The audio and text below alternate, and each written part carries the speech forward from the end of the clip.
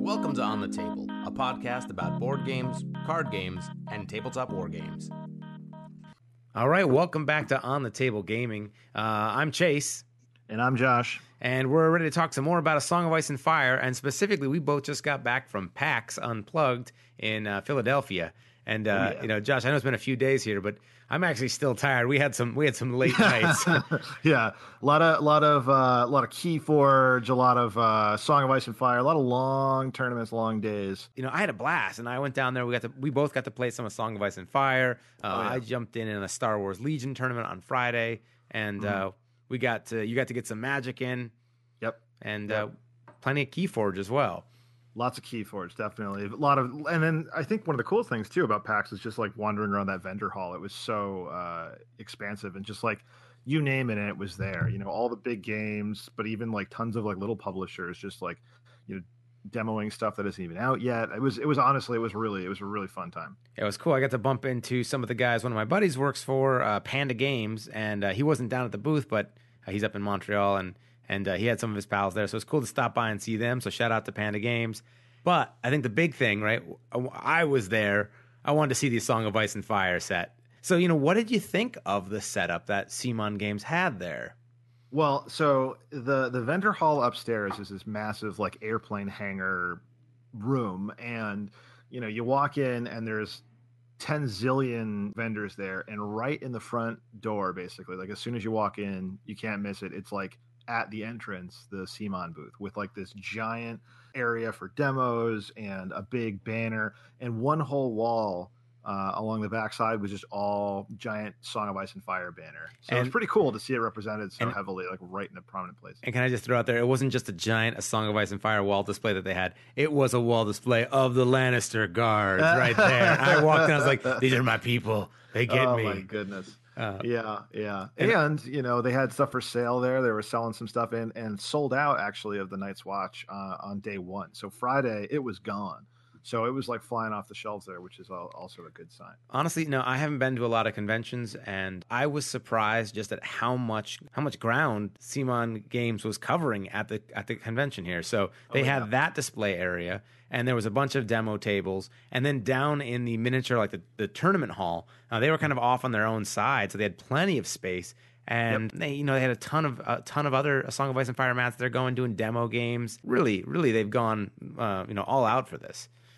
Yeah, I mean, basically, like when you walk into the downstairs miniatures area, it's called, I think they call it the miniatures area, but that's where like the Magic tournaments were. That's where Legion, X-Wing, Star Wars Destiny, it's like a tabletop tournament area. Yeah, exactly. Anybody's playing any sort of organized play. I mean, I think they even did like Carcassonne tournaments down there. Fireball Island had like a tournament there. Yeah, that's cool. But yeah, like CMON was like, if you walk in and just immediately turn left, it's like the first set of tables there. So like they were, you know, literally as close to the entrance in both cases as you could get. So it was really cool to see them in like a, you know, kind of a prime location and demoing the game. And honestly, the demo tables seemed full the entire time. And it seemed like everybody that was there playing was really enjoying it. So it was cool. It was cool to see like, you know, new players for the first time.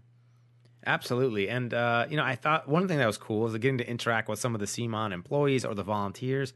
They were so nice. And, you know, man, I tip my hat to them, because I walked by multiple times. Every time I had a break from something, if I wasn't already at the CMON booth, I just walked by to see what's going on. Are people playing with the miniatures? What do they seem to be responding to the most? And every time I went by, the CMON employees were there to give them their demos, and they were like smiling and being super nice and patient. And you know, that takes a special sort of someone to go over like the same rule and rules like 500 times. So, you know, man, I'm super impressed. And really cool, we got to talk to Sean Jackelman, the marketing coordinator for CMON Games. Yes. And he even took some time to do an interview with us. And so we're working on processing that video and hopefully getting it out. He was so nice. And, he really was, you know, he went through talking about how, you know, so he's coming from the marketing coordination sort of side of things, and just talking about how, you know, really the sales have been, they're doing a lot of pushing this material out there, and things are selling out. Night's Watch sold out. They had a huge stock on the shelves. And I kind of waited to the last day, and I was like, you know what, I'm going to pick something up. And I went back there, and they had gone through most of the supply they had. And I think the only thing they had kind of in abundance at that point was like the Lannister Heroes box, but they had gone through all their almost all their halberdiers, all the sworn swords, the Outriders, the Brotherhood. What is it? The basic Night's Watch unit called. They're definitely not called the Brother. No, I'm thinking of another. I'm wishful Sworn thinking. Brothers? Sworn Brothers. So they people, those are going hot off the shelves, and I really do think that maybe the Night's Watch was what some people were waiting for, because so many people were like, they'd see the table for the first time, they'd be like, oh, A Song of Ice and Fire, like, where's Jon Snow? And he'd be like, oh, that's that guy right there, and they'd be like, oh, cool, I want to play that. Yeah. Well, there was something about them. I think I think we talked a lot about, while we were there, obviously we had a long drive from Connecticut to Pennsylvania, but we talked a lot about what we thought of, what we thought going down and then coming back about, what we saw there, what we thought worked really well, like what are people looking for in this game. And I think one of the things we came away with was it seems like a new faction, and being able to buy in just the one faction and some add-on units also is, people are excited by new mechanics and something kind of different and out there. And I think you're really starting to see some traction with some of the other starter boxes, and people started to get invested in a new faction. I think, Free Folk, we're going to see that again, and hopefully, down the road with whatever faction's next, hopefully it's Baratheons, then we're going to see that things pick up all over again. And it's just going to it's really awesome to see people so excited about something new. Absolutely. And I guess that's the one thing I realize now. It's I think in the big picture, the game is doing really, really well. So now it's okay, how do I build up the scene around where I live? That's the next question for us to think about. And, how do you get the game going locally? So, I think obviously the first thing to do is to run demos of the games, to get people to see the game in action. Or even if you oftentimes, we have this thing where we'll oftentimes even just play at my house. Well, maybe just meeting up and making sure you're playing at a store so other people see it in action. Mm-hmm. Maybe down the line we want to make a Let's Play video for A Song of Ice and Fire. But certainly if you're listening to the podcast, think about, how you can get it out there, doing demos. If you want to make content or support A Song of Ice and Fire content, do that. There's great guys like Peacekeeper Games. Carl, he's doing an awesome job. We'll talk more about him later. Mike Meeple, the Albanese brothers who run A Song of Ice and Fire Builder.com. All those guys, friends of the show, they're really working hard to put out stuff for A Song of Ice and Fire, supporting them. Or if you think you can do it better, we certainly our audio recording problems we've had. If you think you can do it better, get out here and start making stuff too. This isn't there's no scarcity, right? People are dying to have more content. They want to get involved. They want to talk about the game more. So if you have a way to help facilitate that discussion or add to it, go for it. Definitely. Yeah, I think that's really important to mention. Is somebody was asking on the Facebook channel the other day, hey, are there any other podcasts to listen to? Because of course you've got Michael Chanel's podcast. He's a great one to listen to because he makes the game, so he's got a very unique insight. Then you've got On the Table Gaming, which is what you're listening to right now. But then that's kind of it. So there was a guy making a Song of Dice and Fire. Is that what it was? Yeah, Song of Dice and Fire. Yep. It seems that maybe he stopped sometime back in August, so he hasn't really made an episode in quite a while. So I don't know if he's still interested in doing it or not. So it's wide open for more content creators to put stuff out there. I have seen that Guerrilla Games has done a few more battle reports, and they usually do pretty high production value stuff. And I think that's definitely our next step, is putting together some battle reports and getting some games filmed and on YouTube, because I think people would really like to see some of that stuff. Absolutely, absolutely. So, we went down there. We didn't play in the beginner tournament. We had some other competing events going on there. We thought, let's really save it for the expert tournament. I probably should have, given my results, I probably should have played. Oh my gosh! What? Well, let's talk about the expert tournament and sure. What our thoughts were on the format. And before we do this, I might have said the name wrong earlier. It's Carl Kirstein, I think, or Kirsten. Karstein. I keep honestly, I want to say Carl Karstark. So That's we're gonna try and get him on the podcast next week. So sorry, Carl. We just called him Carl when we were there. He's super amazing. This guy volunteered to TO the game, the tournament, and he's the guy from Peacekeeper Games. So if you've seen those cool arcs, that's the guy making those. So make sure you check out those movement arcs from Peacekeeper Games, and he actually provided them for the tournament. And, I'm so glad that he sent us a review copy earlier that we tested out, because I got a little bit familiar with him. And I thought it was super helpful to have those at the tournament. And I can see why at that level, it's a great add-on to have. And there were times when we didn't need to use it, but there were certainly times when it was like, this really matters. Use the arcs. Yeah, I mean, it definitely, pivoting a unit, like turning a square perfectly on a central axis, just like freehanding. I mean, people's aptitude for being able to do that varies significantly, right? And so a tool like that just takes all the guesswork out of it and just makes it so that, you know what, there's no ambiguity here. I'm slapping this thing on, I'm turning perfectly in place, and, you don't have to worry about any potential advantage or disadvantage given by, rotating, right? Because you don't want to move forward when you're rotating, but sometimes that happens if you're just not paying very close attention. You're kind of like end up like doing a Warhammer Fantasy wheel as opposed to a rotation. So, it was really awesome. Carl did an awesome job TOing, and the cool thing was he's like a super chill dude and very knowledgeable. So it just had like a really fun atmosphere. And what surprised me was that we had such a wide range of skill in the tournament. It was the expert tournament, but there were literally some players there who had learned to play on Friday, loved the game so much, and they were like, you know what, we're going to go for it. And actually, one of them took a round off me early on. And I was like, oh my gosh, like I can't sleep on these guys. Now, and I think that says something about the game, in that it's really one of those cool, like easy to pick up but hard to master sort of situations. Definitely. Yeah, I mean, I actually also lost to one of the other guys. It was one of those things where, I'm explaining to the game, and then he kicks my butt with something, and I was like, son of a gun, I shouldn't, I should have gone like, what you want to do is turn around and run away off of the board. That's a good strategy generally. So the formatting is different than kind of the other tournaments that I've done for miniature games. So in this case, we showed up, and there were pre-made armies.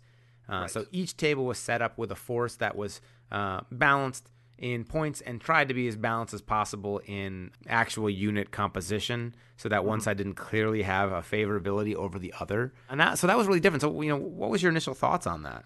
Well, I think, that was the intention, right? Was to have them be as close as possible. I would say from a theme perspective, they got a lot of different cool stuff in there. I definitely think that there was some stuff that was like, a lot better at that point value than others. The Night's Watch seemed to be like really performing well on the table in pretty much all instances. But, it's a point-based game. So, so people were able to do, I think was Don Shelkey, right? Was the victor in the tournament.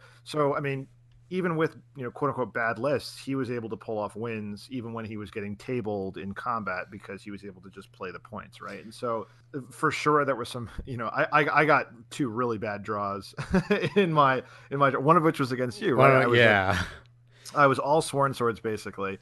I had, 3 units of Sworn Swords and a unit of Outriders, and one of the Sworn Swords had the attachment for it was the Great John, and then the commander was Rob, so I had a wolf out there as well.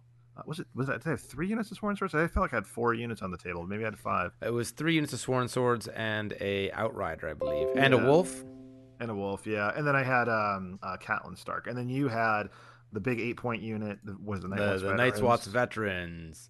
Led by Jon Snow. You had the Horsemen. You had the 2 units of the Sworn Brothers, and then you had, was it Aemon, or did you have? I had Aemon for the healing, For the healing. So they actually let you, on some of the armies, you'd have like 2 NCUs of equal value, and you could choose which one you want. And I think that's one spot where knowledge of the game mattered, because there were certain lists that the NCU, you get like a choice between the 2, but I think there was like a much more logical choice out of one of them. And so if you're a newer player and you're like, whatever, I'll take this one. It's like, you really kind of wanted the healing when you had this unit composition or something like that. Yeah. And for sure. And I think Carl did a really good job of making them like somewhat balanced armies. And I think there may be 1 or 2 that people kind of were debating, but I think what ended up happening, and I realize now, is that you can have 2 armies that cross from each other that are balanced in some faction or in some way.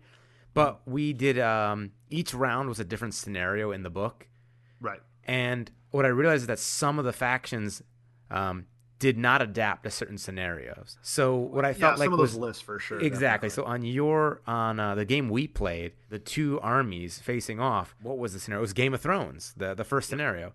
Yeah. And I realized right off the start, I was like, oh my gosh, on this particular scenario, if I can just get to the point first, the way the scenery was, but also just really the scenario, it's going to be very hard for you to dislodge me, and you're going to be fighting an uphill battle. Whereas with healing, yeah, because it's like the right, first person to get to 3 points, if you can just sit on those 3 points in a yeah, game to 8, it's over very quickly. right. Whereas if that Um, had been some of the other modes, like I think that would have made maybe a little more challenging for me. So I yeah, think that was where like that wild card came in, where it was like, oh, like you might have a compounding factor that makes it like incredibly difficult for you on that round. yeah. Well, so like we played when we played Feast for Crows, which is the big like sort of panic check Mm-hmm. match. I was running 3 units of Lannister guards, one of which had Gregor Clegane in it, like the attachment. Mm-hmm. The other had Jamie as the commander, and then I had Lannister halberdiers, like 1 unit of halberdiers, and he had 2 units of berserkers, and then he had then he had like he had the wolf. Like basically, my panic test like never happened. I had never had a chance Gotcha. at firing off on that. So it was definitely like right away, like, oh man, this would have been a good draw in maybe a different game mode where I'm just trying to get on a point and hold it. Right. But in this one, it's like, holy cow, this is like a really bad draw in the very first round. And even my last round, I had the was it Clash of Kings, right? It was the Yep. third. So then when we played that one, I ended up, he won the roll off to go first, and he was playing Night's Watch, and I was playing Lannisters, and I just had all infantry, so I had like 2 units of Mountains Men, 2 units of guards, I think, or maybe one guard, one one halberdier. But then, since he got to go first, he was able to take the maneuver space to move his veterans to 1 point, run his cavalry to take the center point, and then the game's like half over. You know what I Right. mean? In turn two, it's like, and he had so much recovery. I think he recovered something like 16 plus wounds. You know, Whew. with Aemon taking the It was just like one of those things where like, geez, Louise, like it definitely, it's one of those things where you're like, I can't wait to bring my own list, because like some Right. of these, like just the game mode combined with the list really created a difficult uphill battle. Yeah, man. I think, so we play a lot, and I think one of the things is like we start to kind of know each other's play style. Yeah. So we're really familiar with each other. And then when I got to the last round for me was against Don Shelkey, and man, that was the best game of A Song of Ice and Fire I have played yet. And like I left that round just so jazzed. I was like, oh my god, this game is amazing. Yeah. And I learned. First of all, hey, by the way, just because Oh no, the no, no! best game you've ever played. No, well, Excuse I me. think we played some good games. So Thanks, Shane. if anyone doesn't, for those of you out there that maybe you're going to have the privilege of playing against or seeing Don Shelkey in a tournament, so this guy is not only like a super positive guy, he's like also really chill and fair. Like we were setting up for the scenario, and he's like, "Hey, you know what? Like on this scenario, we have the objective down. We're placing scenery, and with the way the scenario is laid out, like let's all agree that we know where the points are going to be. Let's not put down impassable terrain, because literally in this tournament we actually weren't switching sides of the table, and I think that was one of the big things. And so it was a bunch of long tables, and it was kind of a pain to be like, okay, we're just going to switch sides, like if you choose. But if you don't have that rule, you can actually set the terrain up to be really advantageous. So he was just like, hey, like we both recognize this. Let's set the terrain up in a way that is going to make the game good and isn't like completely negating someone's opportunity to get out. So this is a guy who like starts the round with me, making it as on equal footing as possible. Then we start the game up, and he is thinking so fast. He's like, he's not one of those people who like sits there and like strokes the chin and is like, what to do next. He's just like, moving him here, and then moving him here, and like then I'm doing this, and I want to play this card. And I'm just hanging onto his coattails, trying to like keep in the game. And it came down to just like just really, really close ending. Close in that I had to kill this one unit that he positioned, and he ended up blocking my charge lanes, and I had some cool like sideways retreats. But man, this guy, I'm looking forward to seeing what he does on like on the Song of Ice and Fire competitive circuit, because I think he's really pushing for that. Oh, definitely. Well, so he played. I mean, he played the beginner tournament and the expert tournament, and even the bring your painted, own stuff yeah. tournament. So yeah, I mean, definitely, it seems like he's trying to get as much experience as possible. And for those of you that are going to go to Adepticon, I believe he's going to be there as well. So I would say he's an early favorite to crush some dreams in that event. But at the very least, if you get to play with him, like watch some of the stuff he's doing. And the way he's interpreting the rules and seeing like combos, there's some really great stuff. He had a kind of a Oh, don't blow up his spot about the tactics deck. That's a secret. That's a secret one. I won't share that one. Okay. Yeah. That's a secret. Maybe we'll get him on the podcast. Sauce. Yeah, he's got a trick, guys. He's got something really good. Yeah. But even like smaller things, he was saying like there was a one table that had a Gregor Clegane where he has to always charge, and he was like, oh well, then like I always just measure my wolf on the other side as a Stark to be exactly at the edge of his charge range. So if they want to get him, he has to roll a 6 to get him.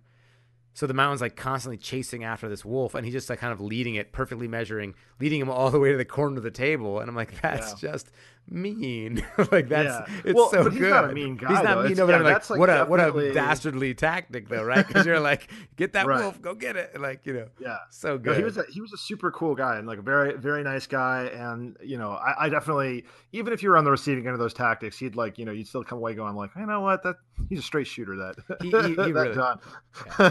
Yeah, no, he was so cool. And I said mean, I meant like as in like what a crazy tactic. And he was so nice. And man, I just learned a lot. And so without giving away too much about his tactics and style of play, he's all about the objective, and it is an objective based game. I never really thought of that. Like I always thought like, well, if I kill a unit, that's good, like right. And so I'm trying to kill units, but he'll be like, well, if it's not advantageous for me to kill a unit, if it's going to slow me down to get an objective, like no, like I don't need to do that. Secondary.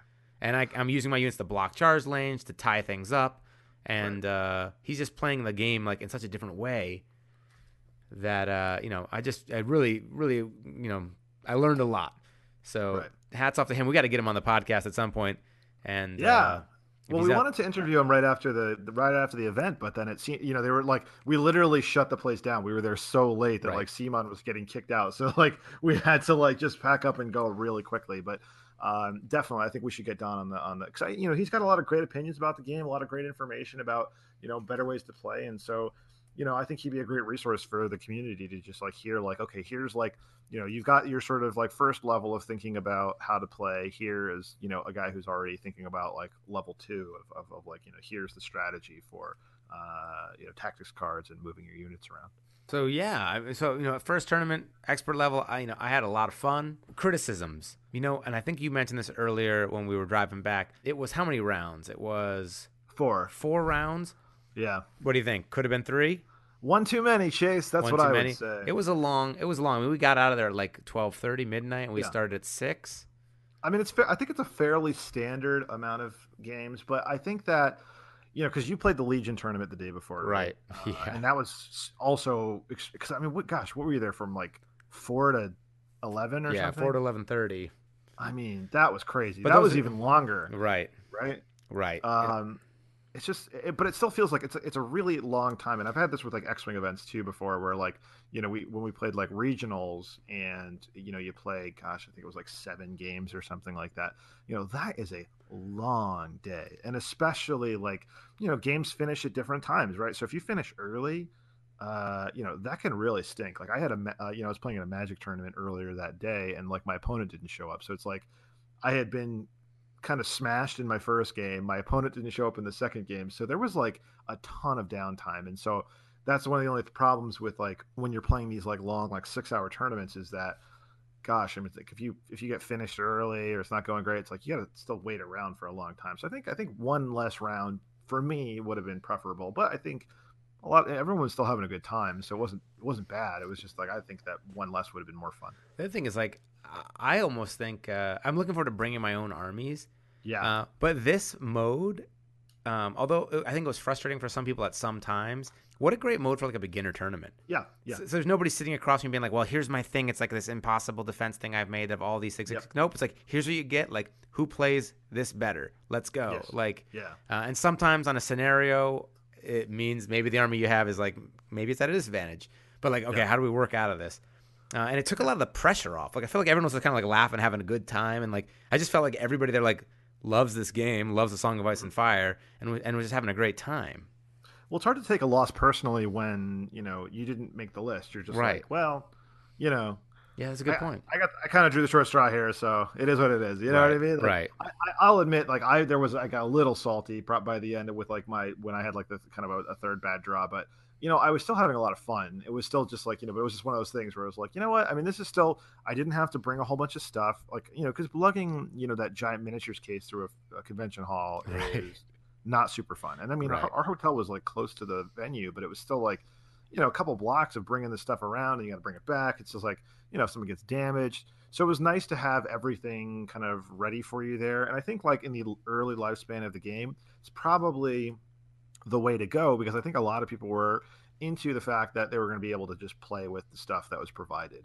That said, the next day when I saw on the table when Don was playing his painted list against someone else's painted list, we said to our friend Brian who was with us, see how much better it looks though when it's on the table with like the painted Yeah. stuff and like immediately it just sucks you in so much more. And Right. I think it's going to be ultimately, I think that's the future of the game is playing like, constructed lists and Right. bringing your own stuff. And that's awesome. But I think this was also a really cool way to like, give people a structured format to play in, which by the way, cost $0 to enter and had incredible prize support. Holy So, crap. I mean, how could you complain, right? I mean, a lot of tournaments, you're buying into it for X amount of dollars, and maybe you win like like a full art card or something like that, But in this case, I mean, the winner prizes, even the participation prizes, like I came away with a bunch of stuff, Yeah. and it was great. It was amazing. They gave out some scenery, some actual plastic scenery. There was Yeah, gift certificates. It was amazing, and some promo stuff. And so, yeah, I want to throw this out there. There were Don Shelkey and some of the other winners that were the top 3-4 people. They actually donated some material to us to give away on the channel. So we're yes. going to be I think announcing Colin was the other Colin, right? gentleman as well. I think Yeah, it's Red Letter Office. I think on the Discord. something like So that. Yeah, shoot him a thanks at some point. So we're going to actually be doing some promos here and raffling off and giving away some stuff. So if you've wanted to get your hands on one of those cool promo sculpts of the Lannister Guard and the Sworn Sword Captain, what's like all shiny and metallic.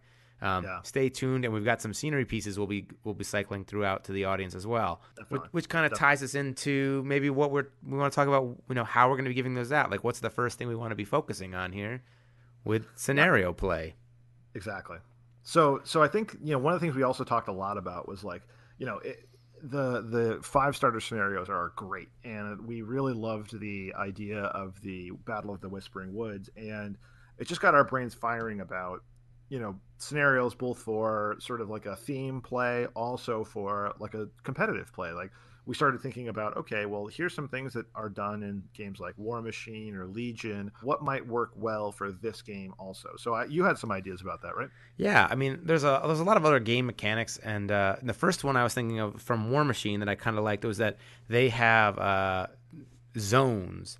So it's not Mm-hmm. necessarily a point. It might be a circle or a square, and so you control it by being in it, but you can contest it by being up against the edge of it. So Yeah. you might have a zone that could fit 2 units in it, or 3 maybe. But I found like there was sometimes with this format where the pre-made lists where I might get a scenario in my favor, and I'm thinking specifically about our game where I got my Veterans of the Watch on a point, Yep. and there was a palisade next to it, and I'm like, I realized with Aemon, with Jon Snow, for you, the amount of resources you'd have to put in to dislodge that one particular unit, that I was good there. Like I could Yeah. just sit there, and then I could just Yeah. focus on my other units. And I was like, man, if there was any way for you to contest that point, if I had to do something else or I had to worry about other points, like I could even ignore certain points if I can just hold the main ones. Mm-hmm. Other ways to do that mechanic. And so War Machine has a sort of contesting zones, and they have like a rectangle, and you have to have like infantry take that one, or the circle area might be for their war mech, their war machines or their giant monsters, and then like the solo models can touch like flags, and so maybe you could have things that like cavalry could contest but couldn't capture, or other slightly different modes of putting out objectives. So that's Yeah. one thought. I mean, I like it because I think one of the things, like in 2 of my games, right at the tournament, was my opponent got first player, so he took the maneuver zone, so he had this like massive head start on getting to the objective, right? Because there's an odd number of objectives. Whoever gets 3 out of 5 in one mode in Game of Thrones, or who gets to 2 out of 3 in Storm of Swords, That's a giant head start, right? And then especially with the Night's Watch, which is both of those two games, like their recovery rate makes it almost impossible to get them off the field before they hit 8 points. So it's like, you're really fighting an uphill battle, and if you don't bring the right list, you're just not going to have a chance. So I think it's a great idea to have the ability to contest that zone. So it's almost like King of the Hill in Call of Duty, right? Like, yeah, you've got the zone right now if you're the only team that's in there. But once I'm in there too, one of us has to go before it's considered a claimed point. And I think that might result in lower scoring games, but it's going to make it so that, if you just happen to get there first, but then we're fighting over it, then it's going to really start to favor a little more aggression, which personally, I like that style. And in this game, you can get to there first with the tactics board, and we kind of lock up units, so maybe it would get everybody just kind of stuck on there contesting it. But then maybe it's like who has the most units in there contesting it, or so you want to then start like trying to fit other units or piling things in. Right. The other thing that might also make you want to take like higher point units, right? Like right. A game like Infinity has like certain game modes where there's like sort of like bands across the field, and so at the end of every scoring round they look at what are the total. What's the total point value within this band? Whoever has the more points considers to be like owning that section of the field. And so that might make you consider, okay, well, I have this crummy 5-point unit of Stark Sworn Swords, and you have a 6-point unit of Halberdiers, in this zone. So you're going to win if you're just claiming it now. So I have to do something about it. So you can really have some cool interplay there and kind of favor some more positioning just generally on the field as opposed to specific points. The other thing that's interesting about this game is that there's no points bid. Like you don't benefit from taking a smaller list in any way. And now the points are, kind of small points. So if you took like a 2-point or 3-point bid in this, like that's kind of significant. It's a whole NCU. But I almost wondered if there'd be a way to, work something in like that where there's other, maybe can help you choose scenarios. Like you could take a smaller army, but you could choose a specific scenario. That might kind of break the game. I don't know. But, what I think would be really cool, and there's people talking about this in the Facebook page and on the Discord, is people kind of making their own homebrew scenarios. Yeah. And we want to open this up then. So if you have a scenario that you think would work, that would be cool, that would maybe be thematic or have a cool mechanic, we want you to send those in to us. So it's onthetablegaming@gmail.com. Write up how your scenario plays. If you can get images and make it look cool, like even better, send it into us. We're going to read through them, maybe pick the best one or two and play test it and give it a run. And then the ones that we think are the best ones, we're going to send out the one who gives the best scenario that we think is the coolest or has the best mechanic. We're going to send out a Song of Ice and Fire promo set, the Assault Veteran and Stark Sworn Sword Captain, the special like metallic ones, and kind of as our thanks. And we can get maybe some of these like fan-made scenarios compiled in one spot, and then I do a little bit of InDesign magazine style layout stuff, and I can plug that in there. And have a cool like community-based scenario guide. Yeah, I think that's that can only be a good thing, right? I mean, more varied ways to play brings more people into the game. Gives you more options for setup, for list building. Maybe some more corner case units that you might not use as often are suddenly going to be very good because you're doing something completely different. So I think it's going to be awesome to see what people come up with, whether that be storming King's Landing, or if it's defending the wall, or if it's just like a more general, hey, like we just got to claim this territory, but it just works a little bit differently than what we've seen so far. Capture the flag or something, or yeah. So that's, and also just to clarify, like I love the scenarios in the game. Like I think they're awesome. Definitely. What we're just saying is like we want more. Right. Yeah. Exactly. It's not a knock on the game as it exists. It's just that we love it so much. We want to see. We want to put our own spin on it, and I think that's a great thing when the community can come together and invent new types. I mean, I I'm a little bit of a Magic player, but one of the most popular formats in Magic is something that was brewed up by players, completely independent of the company, which is Commander. So, I mean, you figure, who knows, maybe this will be like the go-to tournament style that you guys come up with, send in, and then everybody will be playing your scenario. So come at us with your best ideas, and may the best man win, or lady. And then the last thing I want to close out here with is, meeting a lot of new players that are just getting to the game and being around people running demos nonstop. I realize it's really important to make like a good first impression. And everyone at the tournament, everyone that we played with, and everyone, honestly, that we met at the convention was super supportive of A Song of Ice and Fire. They were helping new players, learn the ropes. And I started thinking, like, okay, so these people go home and they're like, man, that game was so cool. Maybe they bought the starter set and they go online and they jump onto the Facebook page. Maybe they look for the Discord or Reddit or the CMON Games forums. And they're just excited, and maybe they've read the rule book. Maybe they're waiting at the train station. They just bought the starter set, and they haven't even opened the box yet, right? And Right. they might be asking questions or things like that. And I started thinking, what's our obligation as a community to these people, if any? And I personally think we need to be really as supportive as we can to help grow this game. And if we're jumping on people about asking simple questions or questions that are answered already. The Facebook page doesn't have a great search feature. So, Yeah. and, sometimes these people are just excited and they want to share that excitement. And if their first experience is like, oh man, I'm so excited for this game. Like, hey, like, can you take 2 attachments in a unit? And if everyone's like, what the heck? Like, read the rules. Yeah.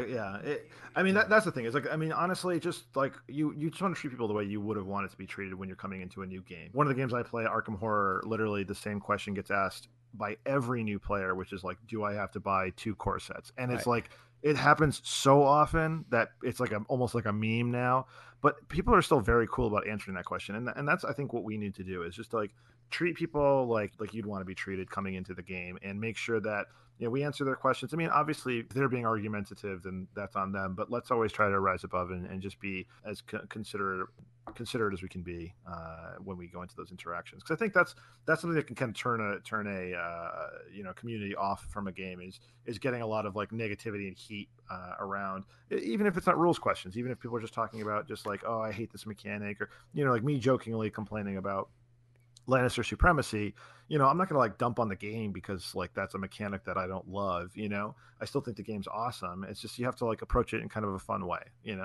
Absolutely. And that was the thing. And Sean Jacobman, the marketing coordinator, like he's not even like the spokesperson for this game. But when I was talking to him, just being like, oh my God, like this guy is genuinely excited about this product. Like that just made me more excited too. And so, shout out to all those CMON employees that are working hard to make this game be successful. And thanks to the community. You guys have been awesome. And thank you for supporting us. And, if you got friends who might be interested in listening to the podcast or checking us out on YouTube, please pass it along. But, we're just having fun playing this game, just like you, and we're working through the same problems. I know the game's really picking up, and in some places more so than others. We're trying to build our own local community. So we'll keep sludging forward, and the game's growing, and we're just happy to be part of that growth too. Absolutely. So with that being said, I actually have some stuff I got to go paint. I got some Night's Watch. I'm going to start getting ready, and I'm looking forward to getting my miniatures on the table.